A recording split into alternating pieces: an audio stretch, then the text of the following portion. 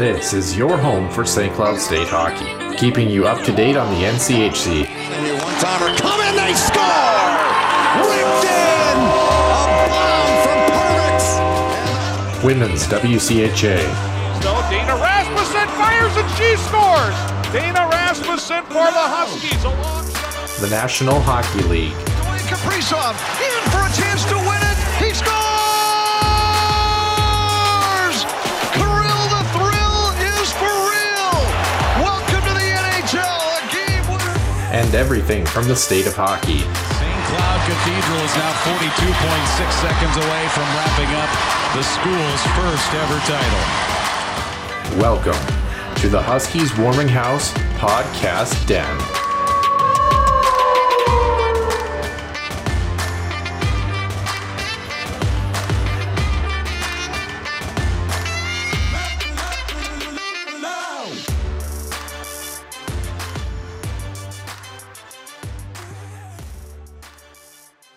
And welcome in, folks. Episode number 89 here on the Huskies Warming House Podcast. Can't believe we're already pushing 90 episodes. Happy to have a pair of co-hosts that I'm joined with on the show. We'll get their inputs in just a few moments. Caleb Peabody joins us for what I would believe is the third time on the show. And then it's going to be Alex Micheletti. Speaking of threes, it's the third week in a row he's been with me. And the last week that he's going to be co-hosting the show, unless Nick Maxon decides to fly off to Europe, which, you know what? It could happen. It really could.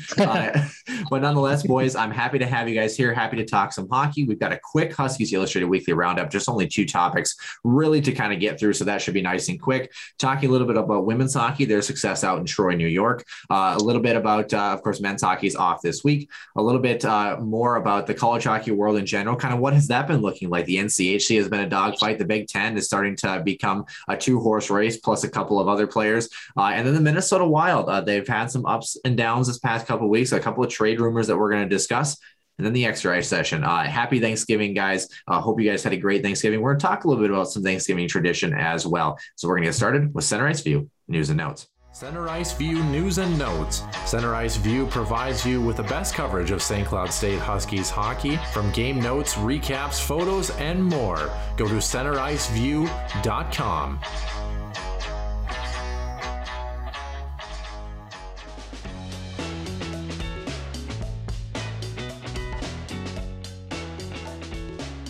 Folks, the Huskies Illustrated Weekly Roundup. Like we mentioned, two topics to get to. Starting off, St. Cloud hockey. The men's team is off. They're 9-5 on the season. They're back in action against North Dakota this upcoming weekend. It's actually a doubleheader for the men's and women's hockey teams, but it was women's hockey that was the only team on the road this weekend in New York over Thanksgiving. Team facing RPI coming away 2 wins sweeter in Friday's 4-1 win and Saturday's 4-2 victory.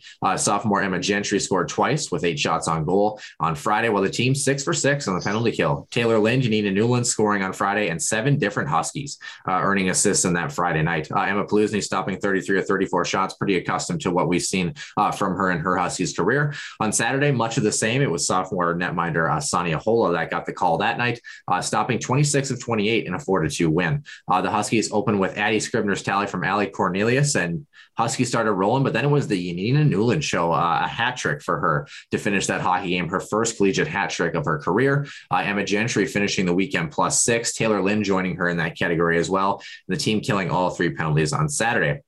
The team improving to 6-7-1 overall. They're going to host Bemidji State this Friday, 3 p.m. Central Time at the Herb Brooks National Hockey Center, and Saturday at 2 p.m. Central Time in a doubleheader with the men's team, as we had mentioned. The two clubs, Bemidji and St. Cloud, played to a 2-1 overtime exhibition win for St. Cloud to start the season in late September at the Herb Brooks National Hockey Center. Guys, I got a couple of questions for you here as we go to our last topic here on the Huskies Illustrated Weekly Roundup. First, let's kind of talk some waiver wire stuff. The Ottawa Senators play struggling netminder Matt Murray, $6 million cap hit. He's on waivers. Kind of an interesting story. A guy that won a Stanley Cup, but what is it? A mere 6 seasons ago now. Alex, I kind of want to start with you. What is going on with Matt Murray? Yeah, there was. I saw a tweet yesterday. Darren Dreger was saying that he had talked to people around the league, and a lot of these guys that have gotten COVID. Are really struggling, coming back and being full strength. And he said that, Murray actually had symptoms. A lot of the guys are asymptomatic, but he actually had symptoms. And so, yeah, it's tough, trying to get back from that. And, I'm sure lingering effects. And then it doesn't help that he's on a team that struggles defensively and gives up a ton of, offensive opportunities for the other team to score. And so, they just play a helter-skelter kind of type of game where they score a lot, but they give up a lot of goals, and so just a bad case all around for Matt Murray. He's been a good goaltender in the past. It's really tough to see him struggle, but hopefully he can turn it around. I don't think any team's going to want to pick up his contract, so I'm sure he'll just go right to their AHL team. We'll see. Yeah, it's kind of weird ever since even kind of the tail end with, Jeff Zadkoff and Tristan Jarry and that tail end of his time in Pittsburgh. It's been kind of a struggle for him a little bit.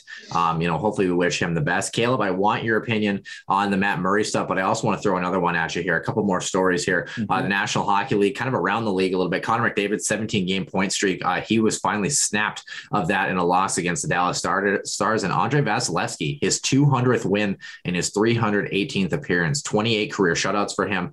He was only shy of Ken Dryden, who was faster to 200 wins in just 9 fewer games. Pretty insane to think about that. The Lightning, they're going to be without Braden Point, I should say, for the next 4 to 6 weeks. And then New York Islanders, they're missing Brock Nelson for at least 3 weeks. And in management news, San Jose general manager Doug Wilson is on temporary medical leave. But let's throw it back quick, Caleb. I want to get your quick thoughts on the Matt Murray situation for sure. But how good is Connor McDavid and how good is Andrei Vasilevsky? Both those guys are absolute studs. Matt Murray, just to echo off Alex's point, it's a little bit sad too. I remember him being a stud in Pittsburgh for a while, winning the cup, and kind of bounced around a little bit now, and obviously has struggled a bit. So hopefully he can find a home somewhere, whether it's back with the Senators or wherever that may be. As far as Connor McDavid, that dude, there's no one I'd rather watch more in the NHL, to be honest with you. When I see him, scoring the puck with the whole team surrounding him, it's like, damn, I wish I was that skilled. But he's just fun to watch. And I know I saw some things on Twitter. People are like, wow, this point streak is finally broken. I'm like, I think the guy can have a night where he doesn't put up any points. I think we can be okay because knowing him, he'll bounce back quick. And as far as Vasilevsky goes, what a stud in net, right? Yeah. And big reason for the Lightning success. Obviously, they have a wonderful roster.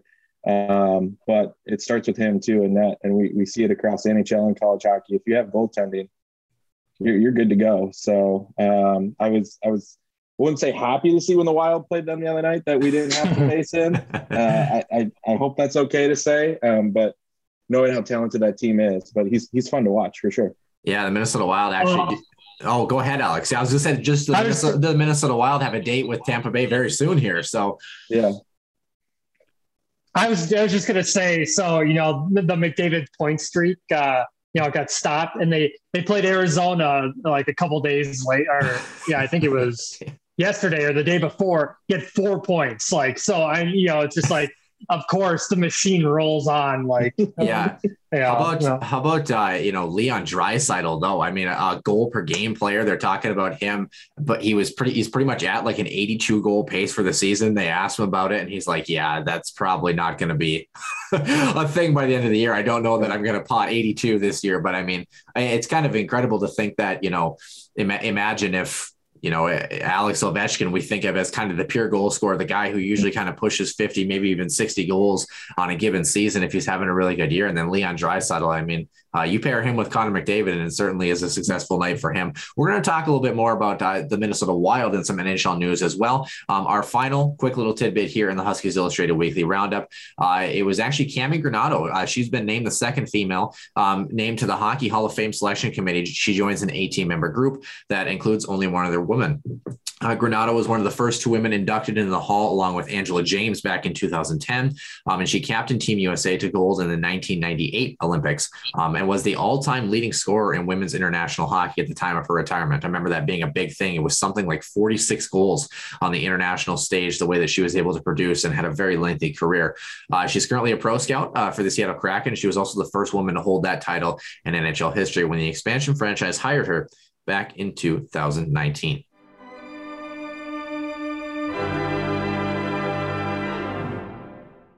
Welcome in, folks. Episode number 89 here on the Huskies Warming House podcast. Caleb Peabody is up to my left and Alex Micheletti above me on my right. If you're looking on the YouTubes, if you will, guys, it's a pleasure to have you in here. We're going to talk some Thanksgiving shenanigans in the extra ice session, but kind of briefly, Caleb, let's start with you. How was your Thanksgiving? Did you have some time off? I mean, what were you up to? Yeah, well, it's good to be with you guys. Happy Thanksgiving, belated. Yeah, it was great. It's nice to have a couple days just to kind of relax and spend it with family, and obviously, eat too much food. I'm surprised my pants still fit, which is good. That's a blessing. But no, it's been good just to decompress. And obviously there's a lot of fun hockey things going on. So just not to have, work and other things to do, just to kind of sit back, relax, take it in with friends and family. And yeah, it's good. I can't believe this year's kind of coming to an end already, which is crazy. Yeah. Speaking of things not coming to an end, Alex Micheletti's hair isn't coming to an end anytime soon. looking good in the morning, Alex. It's a pleasure to have you again here for the 3rd week in a row. How was the morning wake up? Good to see you. Still on time, relatively ish for the show this week. How was your Thanksgiving? And the better question is for listeners who listened to the show last week, did you actually get to eat food this week? Oh yeah. Yes. Yeah. The holidays are always crazy because I got, always double everything. So I'm going to my mom's side and my dad's side. So just running around and, enjoying all sorts of good food and seeing family and good laughs and, a lot of good football over Thanksgiving too. So that was always a good tradition. Good laughs. You must have been pulling up my senior photo album. It's been a pretty fast year. It feels like 2021 is just rolling by. We're getting ready to get in the month of December. Boys, this is actually the last show that I'll be 24 years old at the Huskies Warming House podcast, hitting the big 2-5 this week. So don't tell Nick Maxon, although he wishes, I think, that he could be 25 again.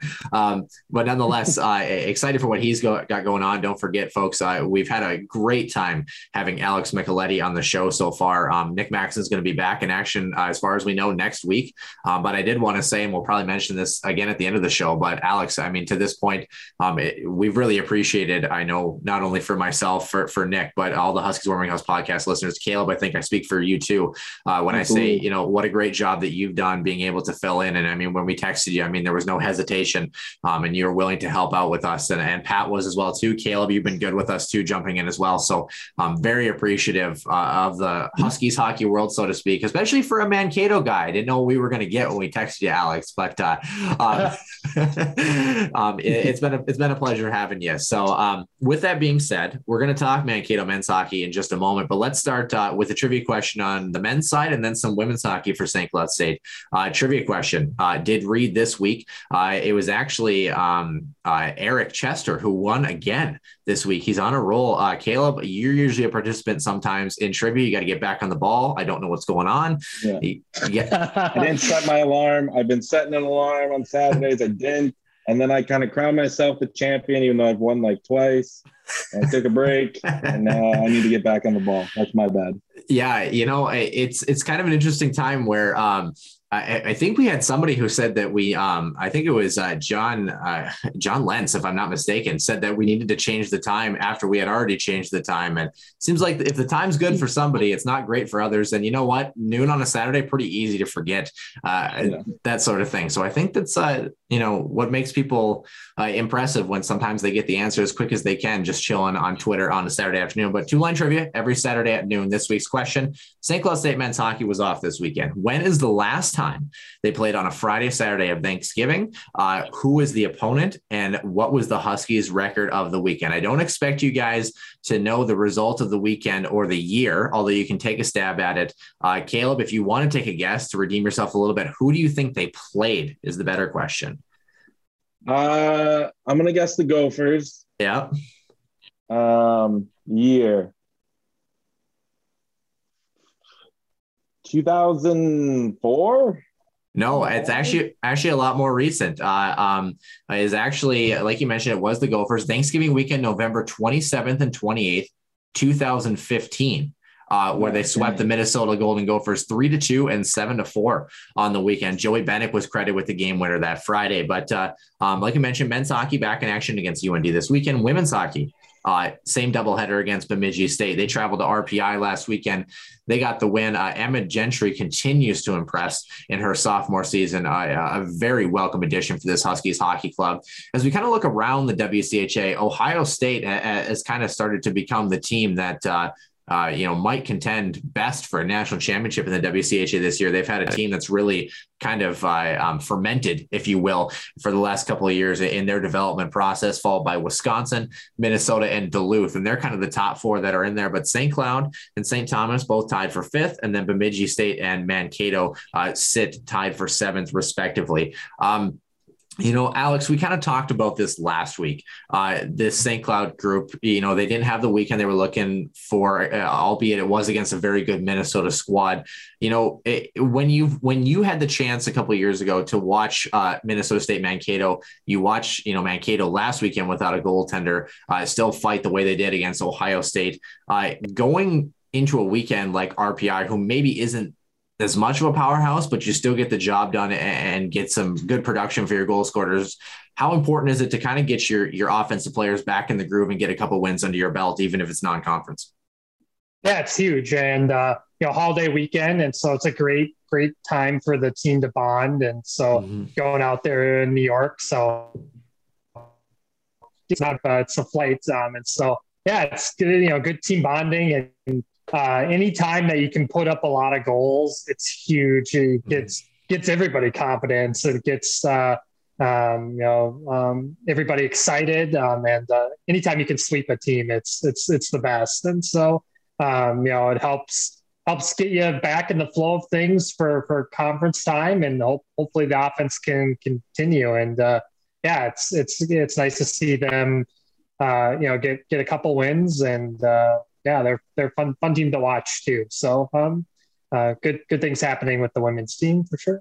Yeah, and you're hoping too with St. Cloud. They've kind of played some of the big dogs, but they've got Bemidji State this weekend, and we talked about this. They're sitting fifth in the conference right now, but 2-7-1 in conference play. So I think that that's where we talked about. Anytime they get Bemidji, anytime they get Mankato, anytime they get St. Thomas, they split with St. Thomas earlier. They beat Bemidji State in that exhibition game, which doesn't count in the standings, but you've got to take care of those teams. I think fifth place is a very good spot for this Huskies women's program to aim this year, and we've had a good discussion. Nick and I have about with Steve McDonald about kind of the expectations for this team. And that's their first stepping stone, is getting to the top of that the top and bottom half, if you will, getting to the top of that bottom half of the WCHA and then pushing your way into that fourth spot. Duluth is kind of stretching out that point differential. They're at 18 points, and St. Cloud and St. Thomas at 7 respectively. Caleb, one of the bright spots on this team besides Emma Gentry, Yanina Newland having a fantastic senior year. The Finnish forward represented her club on the international stage. Klara Himlerova doing the same actually for the Czech Republic too. It's good to see her success as of late. But one player that I've been really impressed with, and we didn't know how Emma Paluzni's successor, so to speak, would look. Sania Hola has looked really good. When we had, the goaltending carousel a couple of years ago where David Rennick was just coming into the fold, how important is it for a goaltender to get into the fold with a veteran goaltender like Emma Paluzni and really start to run with it early on in her career? Yeah, I think it's super important. I know we talked about it to your point last year with the men's team, but with this women's team to build confidence, and this whole program is building and getting better, I think. It starts with goaltending.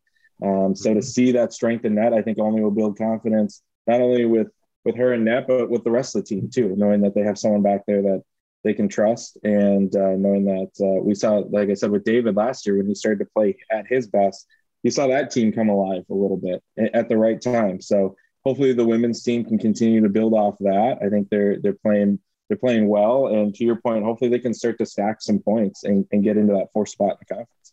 Yeah. And it should kind of be a dogfight. One of the things that, is interesting to talk about. Speaking of women's hockey, and I don't actually think that we mentioned in the show, although it was an announcement that kind of came a while ago, and that's actually the format of the NCAA tournament. Traditionally, an 8-team tournament on the women's side actually is going to move to 11 teams, which is unique. Let's just put it that way. Why it's not 12, why you can't sneak an extra one in there in terms of the buys, I don't know. But nonetheless, I think Gopher fans would have something to say about that last year and how tight that race was in comparison to Duluth.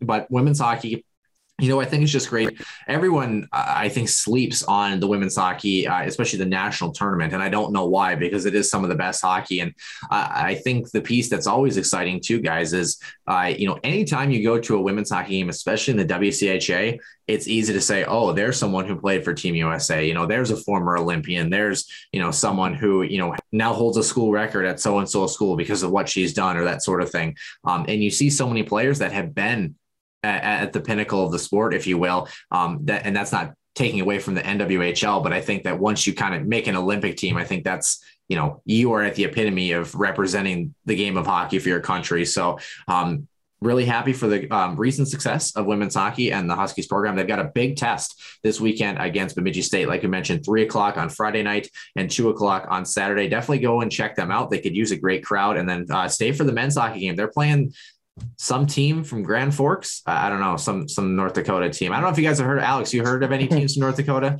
Not really. Never heard of them. Yeah, no, who knows? Yeah. We don't talk about them much. Actually, we will end up talking about them because we're going to do some college hockey roundup here about 20 minutes into the show. Let's talk about college hockey. North Dakota, as we're kind of alluding to here. They split this weekend against the Gopher Club that really kind of gave them a test. The Gophers have not been strong on Friday nights. They came out with pardon my French, a total ass kicking in the way that they played on Friday, holding UND to 7 shots through the first 30 minutes of that hockey game.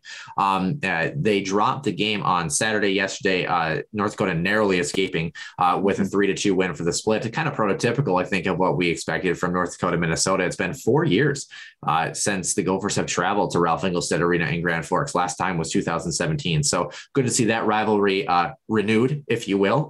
Didn't really see any Ben Blood moments this time around, but nonetheless, good to see them back in action. The Huskies getting ready to take on North Dakota. So maybe let's start there, kind of previewing the weekend before we round out college hockey. Caleb, you've seen the Huskies play North Dakota before. You know what North Dakota means when they come to the Herb Brooks National Hockey Center. What do you expect in terms of the fan engagement next weekend, and what do you expect on the ice?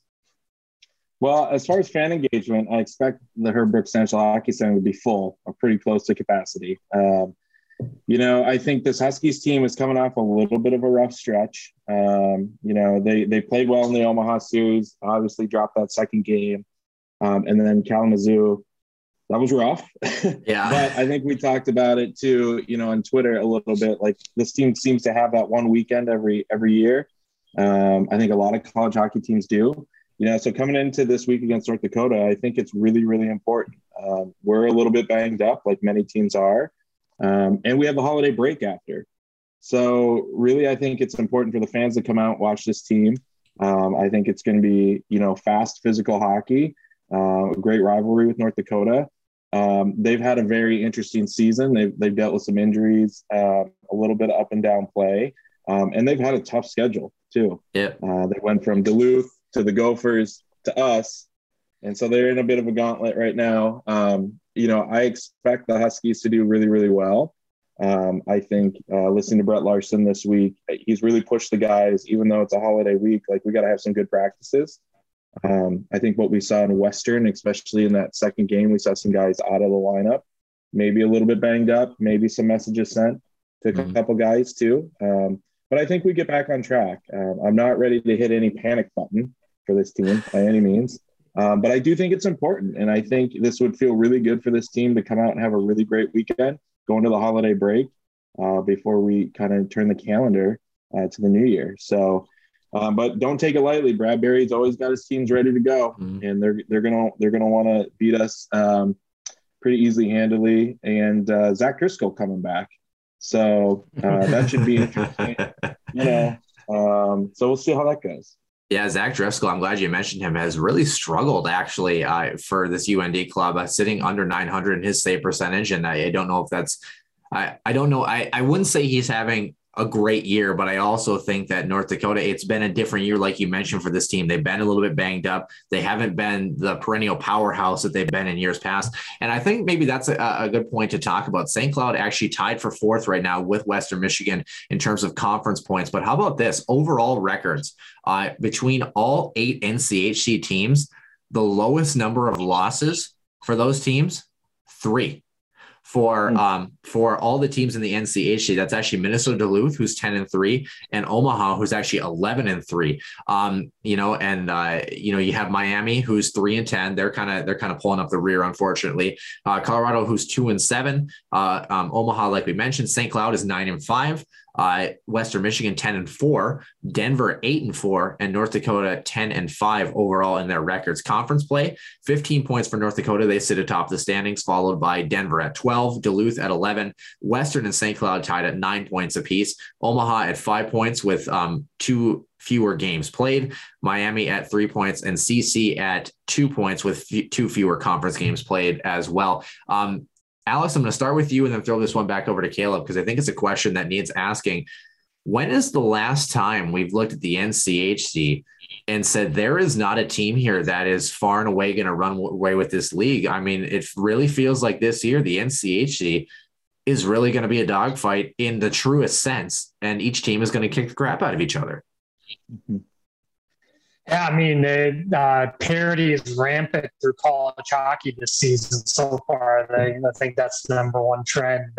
I think the national championship is winner is going to be coming from this conference if it's not my Mavericks.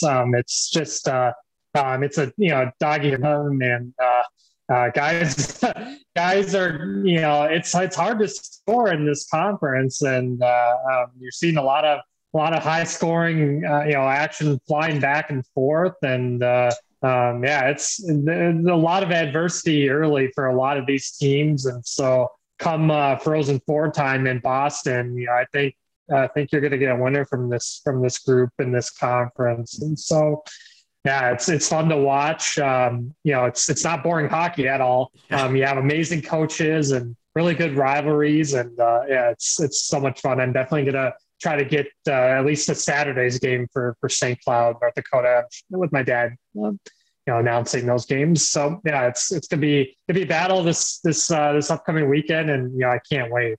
It's so much fun. Well, Alex, I hate to break it to you. Your Mavericks are not going to win the national championship. I figured I'd tell you now, so you're prepared for that. Just kidding, Mankato. We're going to talk about them in a little bit too. They had an interesting weekend, to say the least. And they are definitely a team that is in the mix to make a good deep title run in college hockey. Caleb, we're talking about some NCHC hockey, and we've seen, especially in the pod, we've seen definitely that fluctuation really kind of in the, it seems like in years past, the 2-5 or 2-6 spot, but it always feels like there has been a top dog. This year, North Dakota is not, the team that they were in years past, although they still sit atop the NCHC. Kudos to them, I suppose.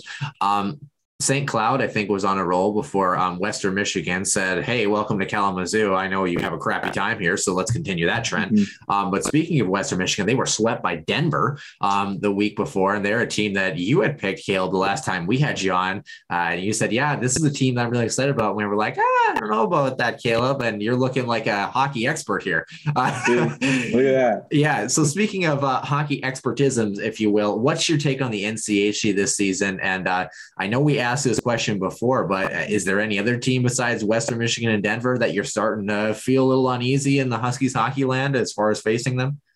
Yeah. Before I answer that, let me be on record and say I will pull for the Mavs if someone from the NCHC doesn't win the national title. That's fair. Yeah. As Alex is your best friend, I will pull for the Mavs because they're a sweet hockey team. So back to your question. Yeah, it's a gauntlet. I know I've used that word a few times now, but it's the NCHC really, and I think I heard Ben Holson say this too, Western could be a team that sneaks up on people in the national tournament. Yeah. As far as the conference itself, we know what Duluth is going to bring to the table. I don't think you can ever count them out. Denver, like I brought up in a previous episode, I think they're really talented. And obviously North Dakota, I don't think you can ever count them out. So I think there's legitimately 5 teams that in the tournament, I wouldn't be surprised to see any one of them make a deep run. And that maybe leaves out Colorado College, Miami of Ohio, and maybe Omaha. But, Omaha, I can't sleep on them either. Yeah, so 11-3 so far. So, I mean, it's – yeah, and the Huskies are going to have a test here. They get North Dakota this weekend, then they get the holiday break. They get Bemidji, which will be interesting, kind of an in-state rival. But then they're going to see Denver out in Denver, which is going to be a tough show. I believe in this Denver team. I think last year I was a little tough on them. They just didn't win hockey games. This year, I think they're pulling it together. I would say they're probably my pick, but it's real close with Western. If St. Cloud State doesn't win the conference, I just think Western continues to give this team fits and a lot of teams, a lot of talent there. So it's going to be fun regardless. I think you're going to have 4 or 5 really good hockey teams. And when we get down to tournament time, we're going to have the debate of how many teams should get in, how many teams should not get in, put the best teams in. It's going to be fun. So I think this is good for St. Cloud, though. I think we always talk about it, like get them prepared for that time, that national tournament time, and whether they could really finish 1st or 5th anywhere in there. That's a fair assessment to say. And, you kind of mentioned, the tournament time, we do have the addition of the pairwise and RPI again this year. So good to, should I say good to have that back in the fold? Good, but not good, but good. You know what I mean? But speaking of knowing what I mean here, North Dakota, like you mentioned, December 3rd and 4th, and then the Huskies have kind of a little bit of a break again, as you had talked about, December 31st and January 1st, the next time they're back in action, a little bit of a later, or earlier, I should say, break, if you will. Of course, we had the pod last year, so that definitely complicated things all the way up through December 20th of last year. But then the year before, it was actually December, I think, 13th and 14th, where they welcomed Omaha in kind of at the tail end of the school year there. So it's been a while since the Huskies have had a couple weeks off, right smack dab in the middle of December. And maybe that's a welcome addition. Maybe it's not. Sometimes rest is good. Sometimes too much rest isn't that great. But nonetheless, speaking of rest, why don't we move over, before we talk about the Big Ten, quickly to the CCHA and kind of the 2-horse race that has been going on there? Because I want to talk about rest. It's Minnesota State with 24 points. They're 12-4 in the season. And then Northern Michigan, Bemidji State, Michigan Tech, and Bowling Green kind of all in that mix between 18 and 16 points, respectively. Alex, the Mankato Mavericks held their opponents to what I would believe, if I'm not mistaken, was 20 shots on goal this weekend, including only 5 on Saturday. They came away with a split. The roster was looking a little bit weird. For people who didn't watch the Lake Superior State weekend, like I didn't until you duly informed me, what the heck happened with the Mavs this weekend? I mean, they had 7 guys out on Friday, which is crazy with the flu, not COVID. So that's good. But yeah, it's a little adversity this weekend. Friday night didn't have Dryden McKay. He showed up. Showed up at the rink, couldn't even dress on Friday night. And so they had to put Keenan Rancier into his first college hockey game. So, good for him for only giving up 1 goal. And they had multiple 5-on-3s. So good for him. But crazy weekend of not giving up a ton of shots. And then Saturday, you get at least get Dryden back. And he gets another shutout, which is his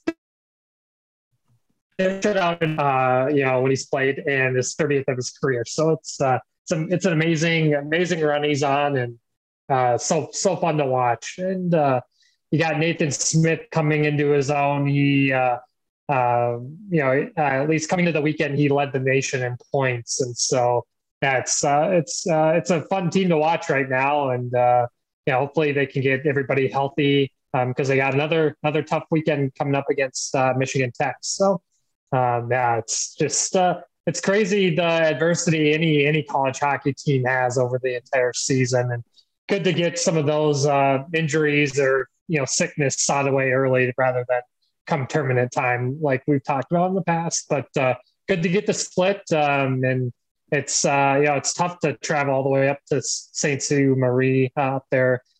So another fun weekend in CCHA action for the Mets. Alex, maybe you were onto something. Now everything is starting to come together. You actually texted me and asked me about Keenan Rancier and what I thought of him as a goaltender, because he's actually a former Minot Minotauro who I actually work for, and we've definitely kept tabs on him. So did you happen to have some insider information a little bit there, Alex, on kind of the team and where they were trending? I did. Yeah. Yeah. It's fun to learn more about him and his journey. And it's never tough. It's always tough being, the guy behind Dryden McKay. Jackson Stauber had a really tough time dealing with that, and he transferred and now he's doing great things in Providence. But good for Keenan to stick with it and learn from Dryden, and he can know that if he has a good summer, that can be his cage next season, depending on if Dryden wants, because I don't think Dryden's going to come back, but you just never know. It's kind of like Tanner Morgan with the Gopher football team. Is he going to really come back or not? But with the guys getting an extra year with COVID, but good for Keenan to get that first college game in, and keep the Mavs in it. It's tough when you lose 1-0, but he did his job, and so fun to get a chance. Alex, I don't know if you heard, but actually Dryden McKay is actually going to transfer to St. Cloud. What do you know? Yeah. pull Zach Driscoll. Go to a rival. Yeah. Yeah, Zach Driscoll's going to have an interesting weekend this upcoming weekend. Yeah. But speaking of upcoming weekends, we have some Big Ten hockey to talk about and some Minnesota Wild. We are approaching about 36 minutes, so I do want to touch on the Big Ten very briefly. It's kind of been a two-horse race in the Big Ten as of late. Michigan and Minnesota have kind of been the two running horses, the thoroughbreds, if you will. And then Ohio State and Notre Dame are kind of in their own middle of the pack, pulling up 3 and 4 respectively. Caleb, who wins the Big Ten this year? Michigan, hands down. Hands down. Okay. Hands down. I think the Gophers are starting to play better. How about this weekend? How about we start there? Michigan. We'll go with Michigan again. They're so good. Yeah, they're so good, and the Gophers are starting to play better. I just think inconsistency with them, and we could go on a long tangent about that. We won't, but it's been interesting. I watched a lot more Big Ten hockey this year. Penn State's had their moments when they beat North Dakota. It was like, oh wow, what's going on here? And then the next weekend, not so successful. But Michigan, I just think, is top tier. I think that talent just far and away. As long as they stay together and play good, consistent hockey, I don't see them not winning the Big Ten.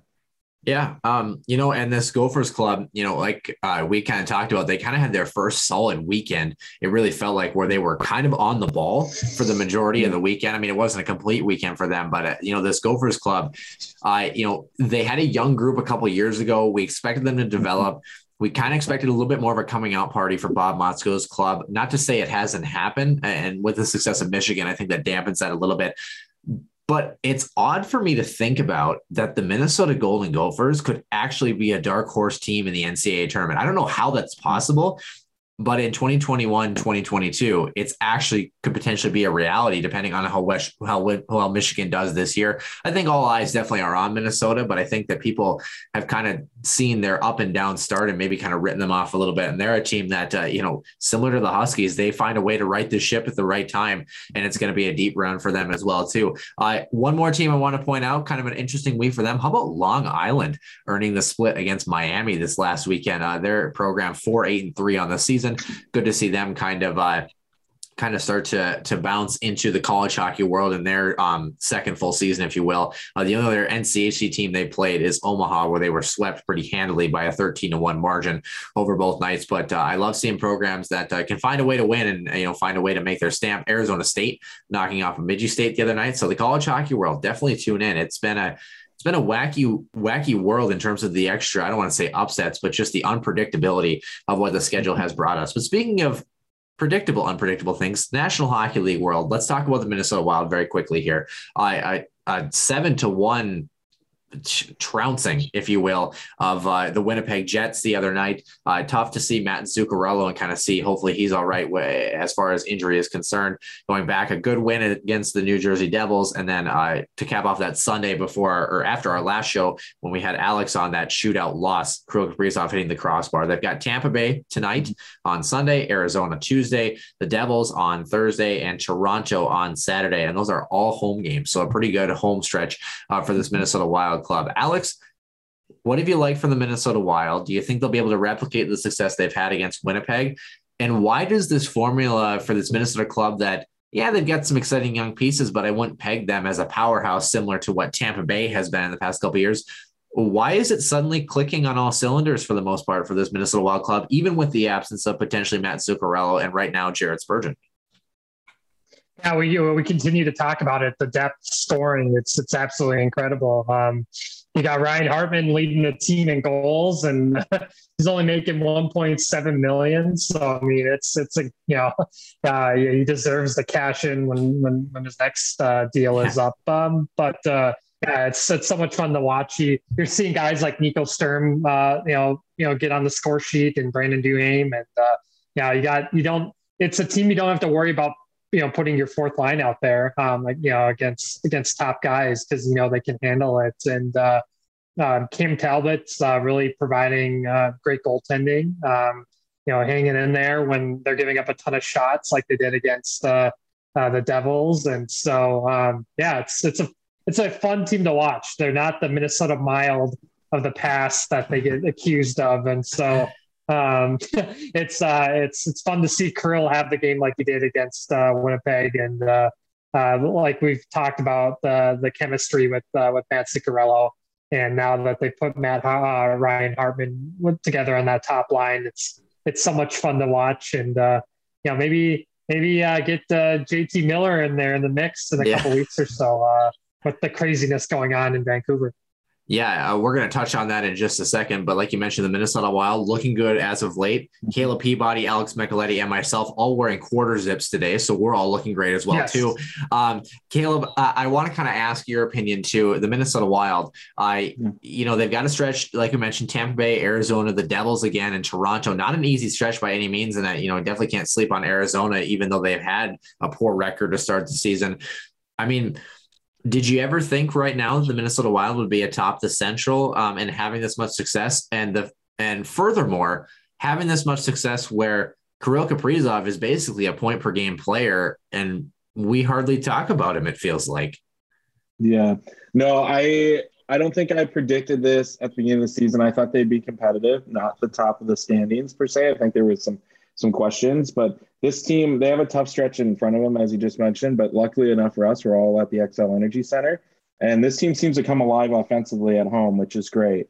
They're feeding off, fans in the building again, and it's coming from, as Alex mentioned, the depth has been awesome to see. And we haven't heard a lot from Kevin Fiala. We haven't heard a ton as far as the score sheet goes. I know there'll be some talk whether he makes it throughout the season or if he gets traded or what his future looks like with this team. But, they're a fun team to watch because you never know on a given night.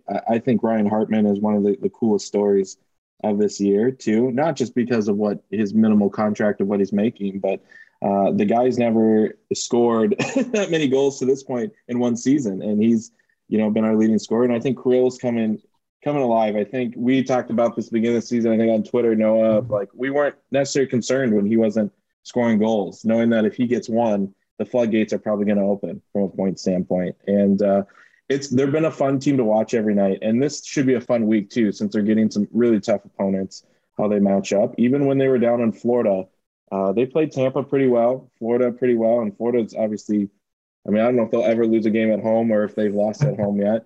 I don't have that right in front of me, but it's good to see. Last year we played only, certain teams based on COVID and the restructuring of divisions, and people kind of got after us a little bit saying, well, they're not playing the top talent necessarily in the NHL. And now we're seeing it. they're right there. So hopefully we can build on this. Hopefully maybe JT Miller, maybe can bring us into position. Can we make this happen? That would be really great. I get excited about those types of rumors. I'm sure a guy like Michael Russo will tell us when we need to know. They're fun team.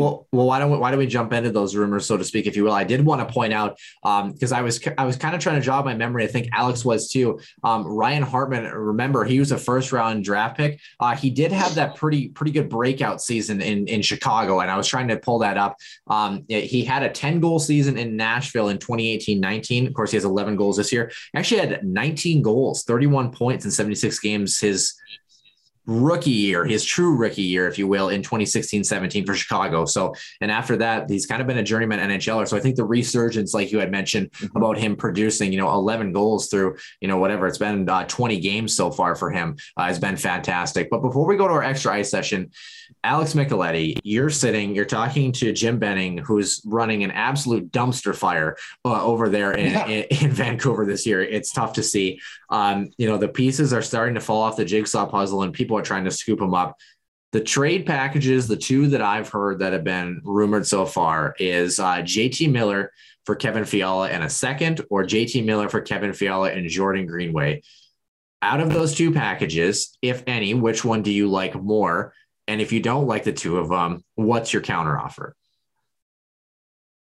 Yeah, I like that second one. I don't think Jordan Greenway has done much this season, and he hasn't done much with his top 6 minutes. You got to be producing if you're in that type of role, and so I wouldn't mind seeing him get traded too. And you got all these young guys that are really wanting to be in the NHL, and I think that can produce better than what he's doing out there. And Adam Beckman or Matt Boldy, I definitely would take either of those two over Jordan Greenway right now. I think the thing with Vancouver is I think their defense is a complete disaster right now, and so I think what the holdup is, I think they want a defenseman back.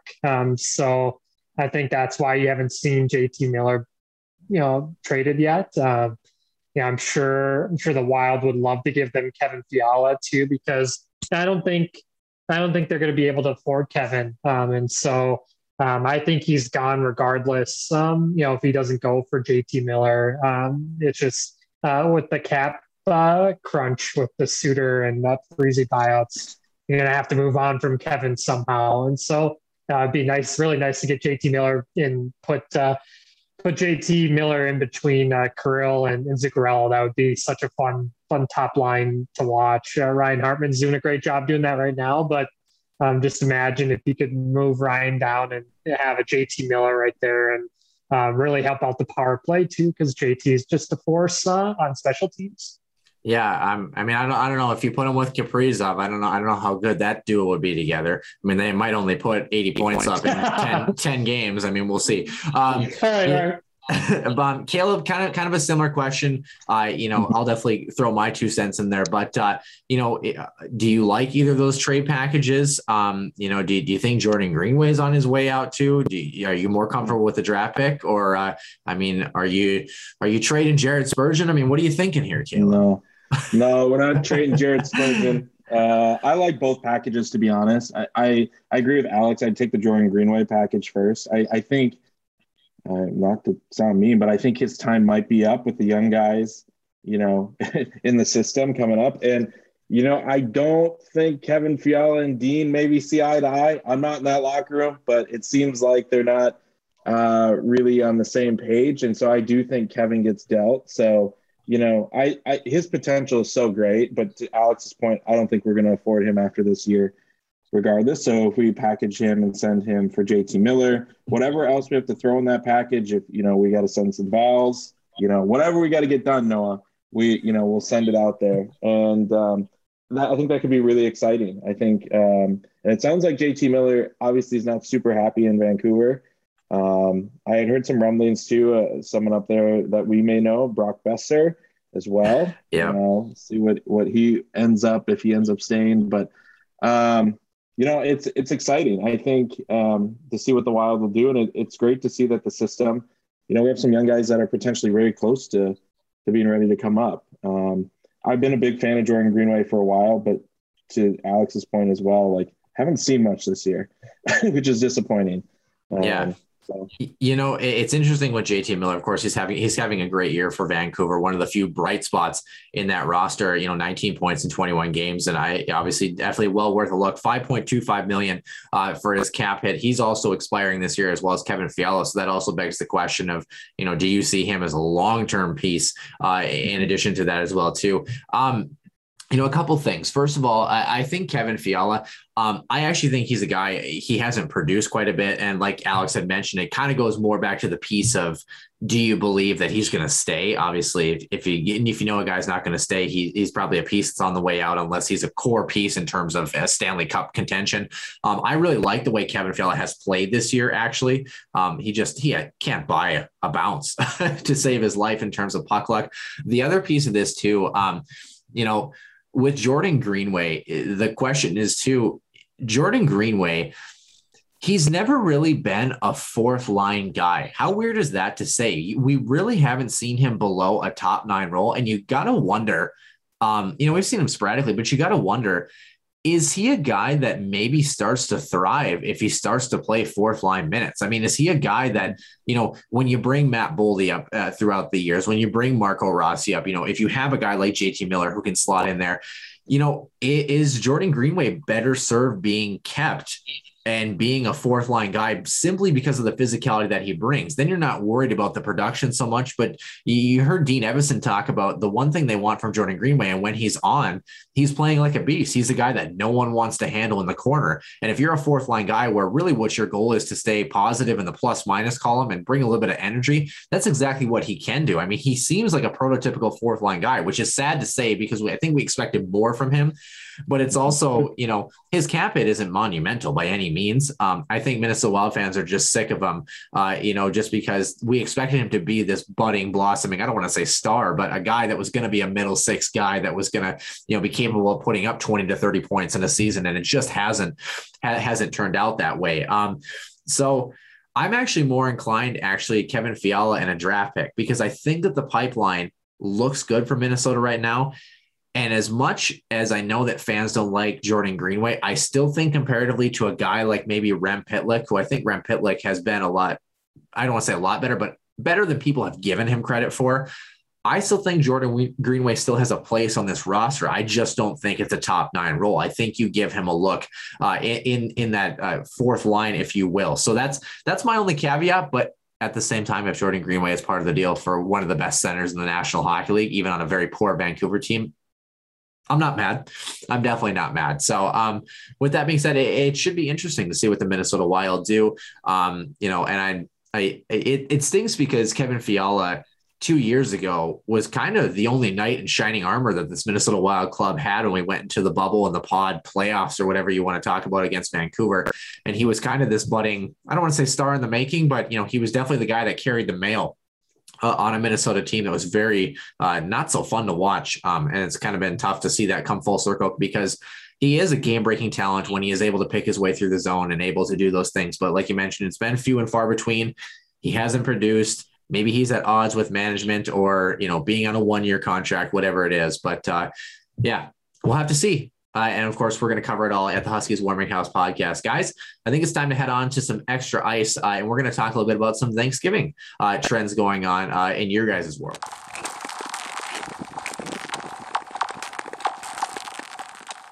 Extra ice session, guys. Caleb Peabody up to my left. Alex Micheletti to my right. If you're watching the YouTube channel, I'm Noah Grant, of course, hosting the show today. Co-hosting, I should say. Technically, Alex is a co-host, although he just feels like a total badass. That's kind of what I've labeled him over the past 3 weeks. Alex, we have 15 to 20 minutes left in our journey together in your Huskies Warming House co-hosting career.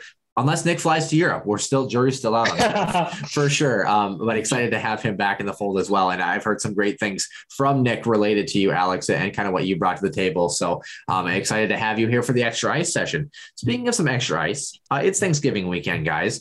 Interestingly enough, historically, the National Hockey League, the best night for home teams in the National Hockey League actually came back in 2018, where 13 of 15 home teams won their games the day after Thanksgiving. It was the first time in NHL history that many home teams won on the same day. The previous record was 12 back in 2016. So kind of an interesting little tidbit. Thanksgiving historically in the National Hockey League has kind of been the marker that tells everyone who's probably going to make the Stanley Cup playoffs. That's kind of the running joke, if you will. For the last decade or so, the trend has held that more than 75% of the teams sitting at the postseason table on that notable Thursday of Thanksgiving are going to make the postseason. From 2013 up until 2019, which was the last time we had a full calendar year, so to speak, 74 of 96 teams in a playoff spot at Thanksgiving wound up in a qualifying playoff spot for the National Hockey League by season's end, starting the playoffs in April. So 3 fast Thanksgiving facts for you guys. Let's see if you guys knew this. Black Friday, did you guys know it was actually invented to stop people from shopping over Thanksgiving weekend? Did you guys know that? I had no idea. No, I had no idea. The term Black Friday, first used in 1966 by the Philadelphia Police Department. They were trying to discourage people from shopping that day in order to cut down on traffic for the Army-Navy football game the following Saturday. And look where we are now. Interesting. Oh. Second fast fact for you guys. Alex's favorite Christmas song of all time, I don't even know if it is or not, Jingle Bells, originally a Thanksgiving song. Wow. Yeah. There you go, Caleb. Written, it was actually originally titled One Horse Open Sleigh, written in 1857, and it actually is talking about the Thanksgiving holiday season. And final one, this one's for Caleb here, because I think he lives alone, right? Caleb, you live alone? Yeah, and trying to figure out his Thanksgiving plans. There actually is, if you call 1-800-Butterball, there actually is a turkey hotline for those who are trying to go through the stressful endeavor of cooking a turkey for the first time and they don't know how. So Caleb, that's what I need, because I don't know how. 1-800-Butterball. They've been in service for more than 30. They've been in service for more than 35 years, and they have a social media app and a Zoom stream. So kind of interesting, guys. That's what I need. Yeah, now I know. See, Alex was all right. He was nice enough to Pat that he was able to get fed, so he didn't have to worry about the turkey plans. But, so speaking about this here, guys, I want to get your opinion here before we talk about some Thanksgiving questions. Kind of a quick story about the New Jersey Devils. They unveiled their new alternate jersey, their first one in franchise history. As many people have noted, all it says is Jersey on the front. And the Devils kind of ran with this and the humor on social media, and actually started selling hats that just say hat. And of course they tweeted it in a tweet that just said tweet. So I think a lot of teams have had fun. Alex, what did you think of the New Jersey? And do you give the Devils kudos for running with the humor of their own jersey and selling hats? Yeah, I didn't really like it. I don't know what Martin Brodeur was thinking. Why did they pick Martin Brodeur to do their jersey design? But good for them for like playing into it on social media, I guess. I do kind of like those campaigns, but the jersey itself, I was like, oh man. And that was after and then the U.S. Olympic jersey came out too, and that was, oh boy, I some of these jersey designs have been a mess, but good for them for at least making fun too. Yeah, I definitely agree. And I think that, we had some uproar about the Minnesota Wild, who are getting ready for their Winter Classic in about a month, as well. And their kind of jerseys, some people like them, some people don't, and I think that, jersey design, I think everyone's looking for the next revolutionary thing, but, sometimes, I don't want to say the old ways are the best ways, because it's nice to have some different flair, but it's also like, there's certain colors that go together and certain colors that don't. And it's kind of important to put those together. I don't know if people knew that, but and kind of keep the jersey striping. I've found historically that the less busy the jersey, usually the better it looks in the end. 100%. There's been a couple, I think, that have gotten away with it, and a couple that have been throwback jerseys that I know a lot of people don't like. The Chicago Blackhawks alternate that comes from like 1943, 44, the black ones, but I mean, they did wear that, so I have no problem with those. But there are some that remember like the New York Islanders gray third jersey a couple years ago. I mean, things like that where it's like don't try so hard, man. You got a color palette. Just chill. You know what I mean? Caleb, what'd you think about the jersey? And are you going to be a connoisseur of the hat? No, neither one. Didn't love them. I mean, good for them for making the attempt. Maybe they'll grow on me when I see them, in action. But no, I wasn't a huge fan. The social media campaign is funny. Like, I think that's really cool that the team can roll with it and maybe have a little bit of humor at their own expense, and maybe make a little bit of a profit by selling other items that just list what they are. But when I saw them on social, to Alex's point too, I saw the Olympic jerseys. I'm like, oh man, this is tough. Like, what are we doing? Like, it's a tough time. But no, to your point, Noah, like, utilize the color palette, utilize what folks generally like, and I think it's a safe call. So, and I think if you're going to do something different, I've always thought that the St. Paul Saints would be a great addition to a Minnesota Wild kind of alternate jersey, if you will, and kind of paying homage to that too. I know that there's some branding rights and things that go along with that. Right. But, I think the Minnesota Wild are a great example of one of the most difficult color palettes to work on, the Christmas colors with a little bit of, cream thrown in there too. It's a challenge. I understand some teams have it easier than others, so to speak, with namesakes and stuff like that. But, I think it's good to pilot jerseys before you send them out to the general public. Maybe that's I think that's what it goes back to. You mentioned Martin Brodeur, Alex. Sometimes it's kind of crazy. Some of these things, they get through the room. They get through a boardroom of people that say, yeah, this is great. This will work. And no one thought, hey, maybe we shouldn't name a jersey what it is. But nonetheless, continuing on with our show, we're going to talk about some Thanksgiving items here, guys. First of all, I'm going to kind of bounce back and forth. I got 5 quick questions for you guys. Caleb, we're going to start with you every time, and then we're going to go to Alex.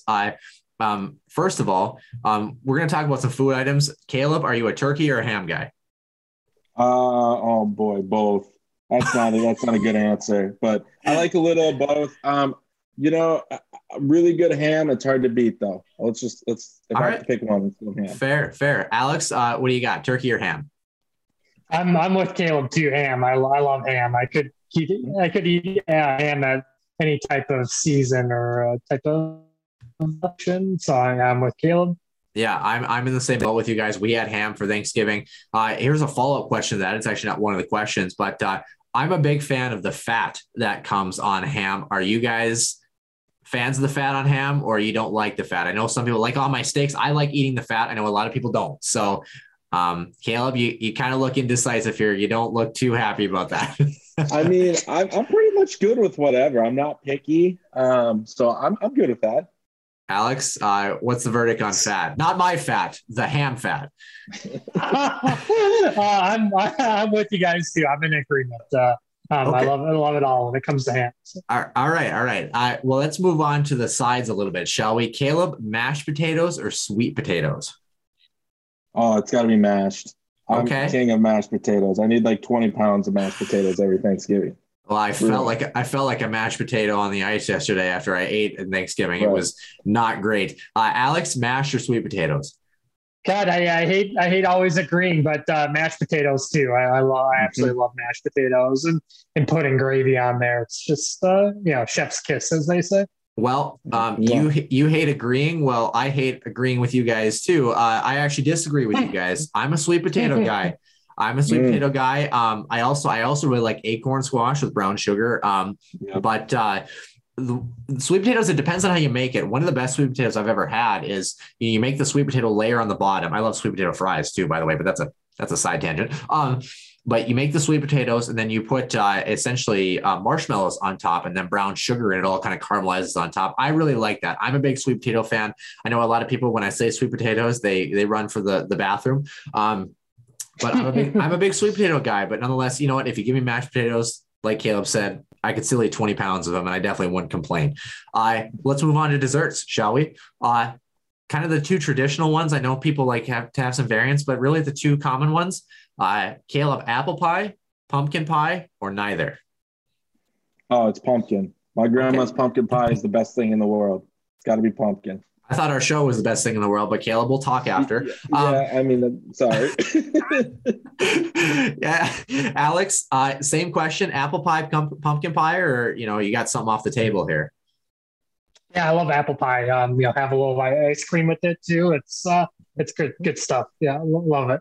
Yeah, I'm going to go with Alex on this one. I love pumpkin pie as well, too. I think I like pumpkin pie more as when I was a kid, but it's got to, regardless of what you make, it's got to be homemade. I think, you can't, I think that's kind of one of the separators.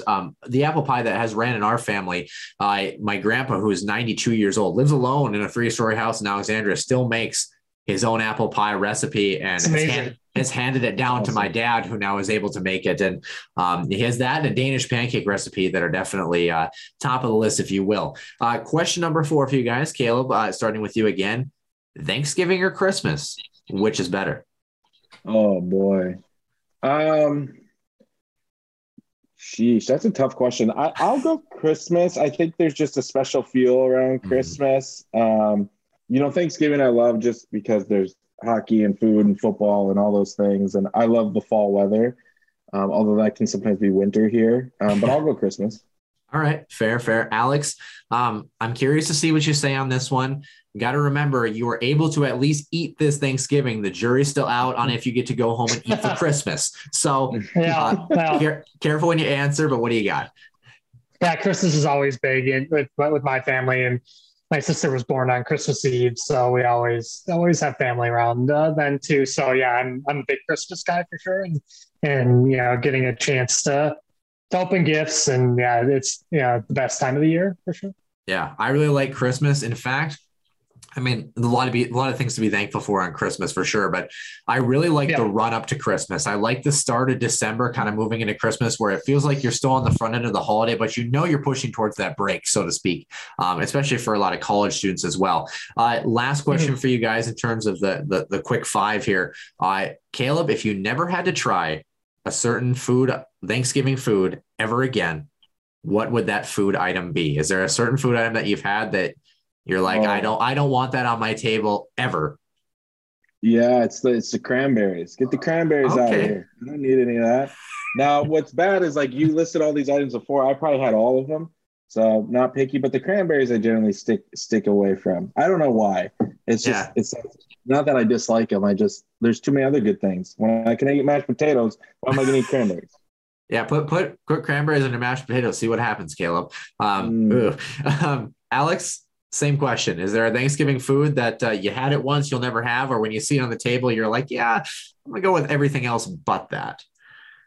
I'm not a huge stuffing guy, so it's just one of those that not a fan of. But it's okay. But just there's a lot more items I'd rather have than stuffing for sure. Yeah. So Alex, follow-up question here. What are do you have any other favorite food items that we haven't listed? And what is your kind of traditional Thanksgiving dinner in your family look like? Yeah. Turkey, ham, mashed potatoes and gravy. We've kind of listed everything, the big ones. You can't go wrong. I love putting gravy on the turkey too. So yeah. So do you guys have an event you do every Thanksgiving? Like, do you watch the Lions every year? Like, do you have something that you do consistently every year? Yeah, always watching football. So, came over and watched the early game with my dad, and we watched the second game too. That Dallas and in the Raiders. That was entertaining, and then we had the night game with the Bills and the Saints, and watched Stephon Diggs have a huge game. So that's fun. I always still root for Stephon. So he's a good dude. So yeah, fun to have that tradition of just sitting back watching football and good times for sure. Yeah, good thing Stephon Diggs hasn't had any big catches in a Vikings uniform, right? Anyway. No. Never. Oh, speaking of football, how about Michigan and Ohio State? That was a heck of a barn burner this weekend, too. Michigan finally getting over the hump. Yeah, and in decisive fashion, too, might I add. Speaking of things that are decisive, Caleb, what is the definitive answer for your Thanksgiving dinner and your Thanksgiving tradition? Yeah, well, let's give a shout out to green bean casserole because that hasn't been talked about yet. That's gotta get a shout out. So I got a question, Caleb. So when we make our green bean casserole, we put the crunchy onions on top. Do you leave those off or you put them on? Oh no, you put them all on. You got to have all of them. Yes. I'm big, turkey and ham. But to Alex's point too, probably ham over turkey. All the things we've talked about, we have, and then we had pumpkin and apple pie, so I just had a little bit of both. And I felt heavy for about 7 days after. But no, it's fun. It's fun. I mean, watching football, it just feels like kind of a fun tradition. Unfortunately, we had to watch the Lions. But, everyone else, it was good. The Raiders-Cowboys game was entertaining. The Bills-Saints game was entertaining. And, more tied to this show, we had a pretty good college hockey matchup, too, with that weekend too, with the rivalry with North Dakota and Minnesota. So that's always fun. Now we're into like holiday cookie time. So let's go. Okay. So this is another question I have. I have three more questions for you guys beyond this, because you know how I like to ask my questions. But is it time to break out the Christmas music? And are you guys it's okay to play Christmas music before Thanksgiving type of people? Caleb, is it all right to play Thanksgiving or Christmas music before Thanksgiving? Is it all right to play Christmas music now? We're still in November. Before Thanksgiving, no. Now, probably. I'm probably hypocritical with it because I love when eggnog comes out. And if eggnog can come out at like Halloween, then I suppose Christmas music can come out. I won't be listening to it. Maybe me and Alex sing Jingle Bells together. But other than that. Yeah. Alex, I kind of curious on that question too. And it's funny, the ring staff was really unhappy with a couple of the players that were playing last night for some reason. So we actually have in the rink that we were skating at last night, we actually have, like a little radio that you can plug in that you can play, for the speakers. Usually it's for figure skating, but while you're skating, you can turn the radio on and skate or whatever. Well, it's funny because the rink guys were trying to essentially mess with us, and they put Christmas music on when we were skating. Well, they turned on a Christmas station that has all like the bang Christmas songs, like what is it? What's the name of I can't think of it. The Ukrainian hymn or whatever, the bells, the hymn of the bells or whatever it is, like they were playing some, like hard rock Christmas songs, thinking that we were going to be upset, and we were all singing as we were, skating up and down the ice and stuff, and it totally backfired. Alex, Christmas music, have we hit that point yet, or do we got to wait, or do we just keep the albums in the back pocket?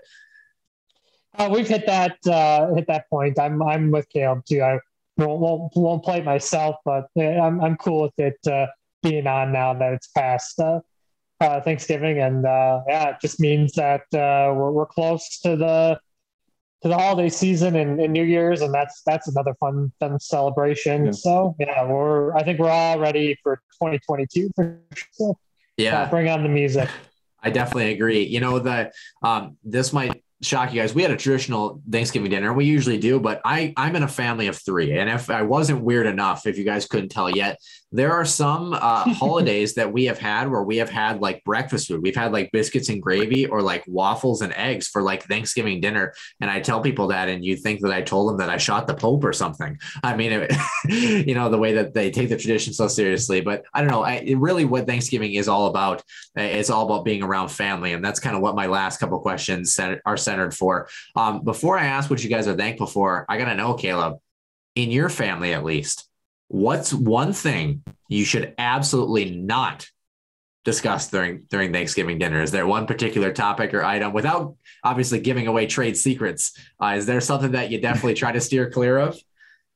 I think we just kind of talk about things that we all like. I don't think there's anything that's big that we stay away from. I guess for everyone, it's probably politics. I think it's one of those things where I think we just kind of focus on each other and being back together, especially after the last year and a half. This year it's just like talk about anything. And a lot of, actually, I was with my grandma this year, and we just talked about the food because it's like we had such a feast this year.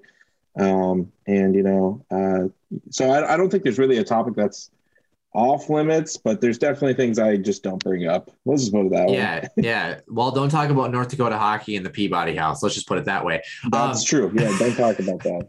On Alex's side, besides Alex's hair, Alex, is there anything else that's off topic? Is there not talking about St. Cloud, Minnesota Golden Gophers? Is there anything on the table that definitely shouldn't make it there? If you would say. Well, like Caleb said, obviously politics, but I'm with Caleb too. Just being with family was awesome after what everybody's dealt with, and a lot of the holidays not having everybody all around together. So that is nice to be with family and just talk about food and just life and how jobs are going and everything. So yeah, it's just fun to have everybody around for sure. Second to last question for you guys, Alex, I'm going to stick with you here. You kind of alluded to some things you're thankful for. How has your daily life, so to speak, been, by the way? Usually when Nick's on the show, we at least talk about kind of what his daily life has been. I mean, how has your life been, like, generally, and what are you thankful for this week? Yeah, I'm thankful that I never had to worry about COVID and everything. And so, yeah, it's been crazy. I go into the office and I'm the only one on my team that's in the office right now. So that's been weird, but it's nice to get back into a routine and, love my drive into work and getting to listen to talk radio and all the K-Fan guys that, that it's been a part of my life forever with my dad being on that station a lot. So, it's fun to get a start of the day, and just thankful that everybody's healthy. My dad went through COVID, and so I'm glad he's out of that, and just thankful that I have my job and everybody's good in my family, and about to be an uncle too, which is crazy. My sister's about to have her first kid in a couple weeks, so it's fun, exciting times for sure. So. Well, take it from me, Alex. You can't go wrong with a December birthday baby. Let me just tell you that.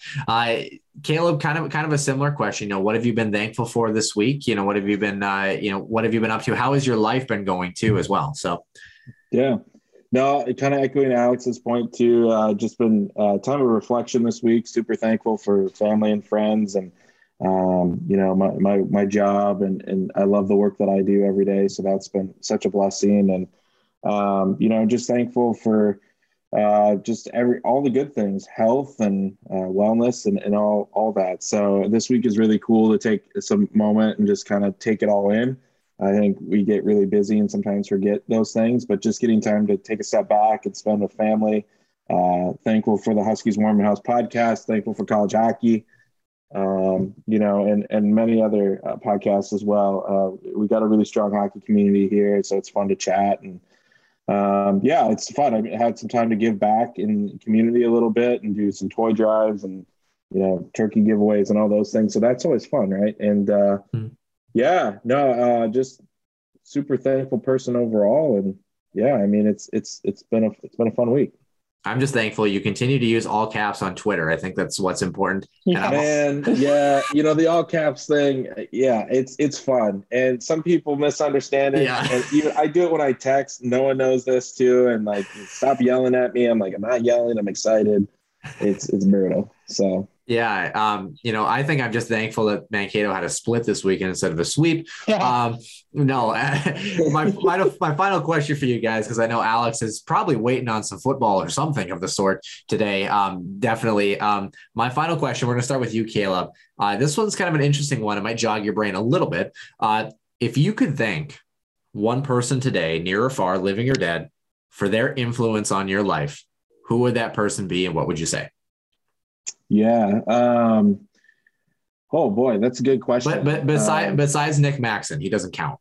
Yeah, I'm not thanking Nick for nothing. He stole me bells. More on a serious note, it'd probably be either one of my grandfathers too. I unfortunately lost both of them within the last year, so kind of tough. But just knowing what they meant to me and just kind of built my foundation, and just growing up with them, and they both lived at different parts of the state, but even fun little things, the little moments, whether we were playing cards or just hanging out.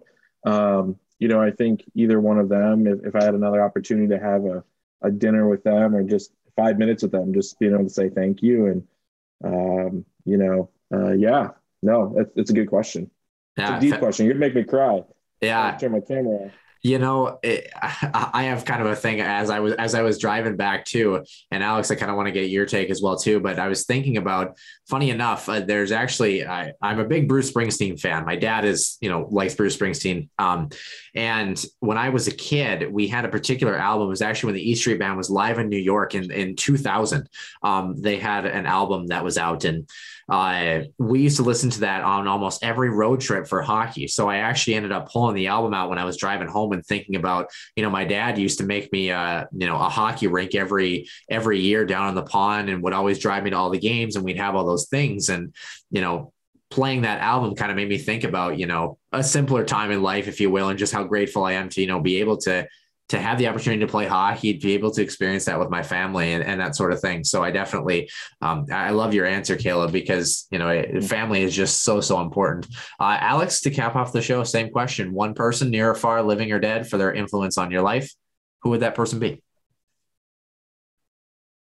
Yeah, it's got to be my dad. I mean, that introduced me to being a sports fan, and sports have been such a huge part of my life, and in hockey. And I don't know what I would do without sports.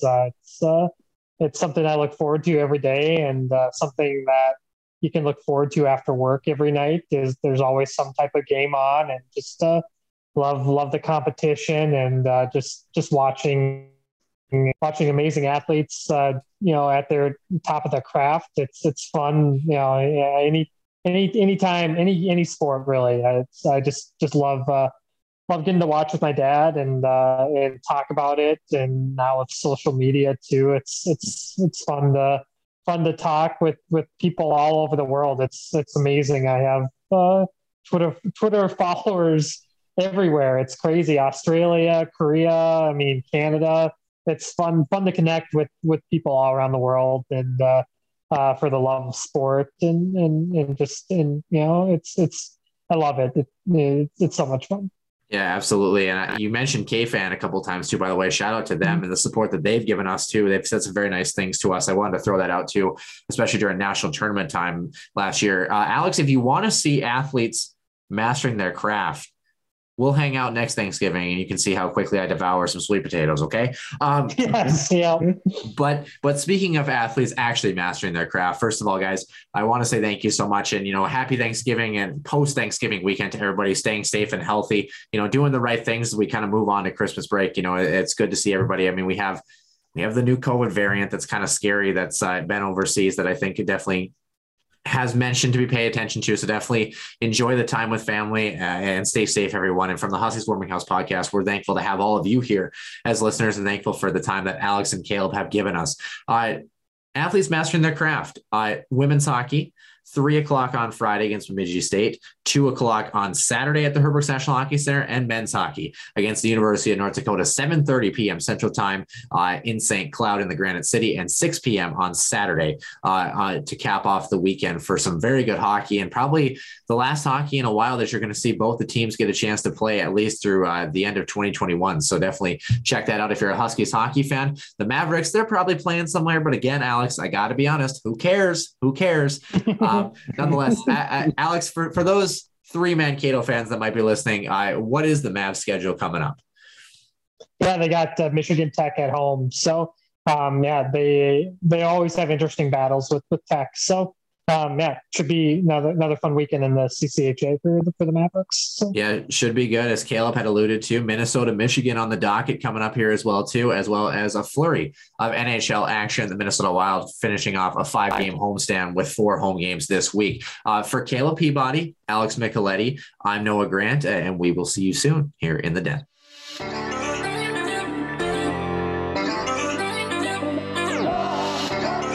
One-timer coming, they score! Ripped in! A bomb from Parvix! So Dana Rasmussen fires and she scores! Dana Rasmussen for the Huskies alongside Dwayne Kaprizov in for a chance to win it! He scores! Kirill the Thrill is for real! Welcome to the NHL, a game winner! 42.6 seconds away from wrapping up the school's first ever title.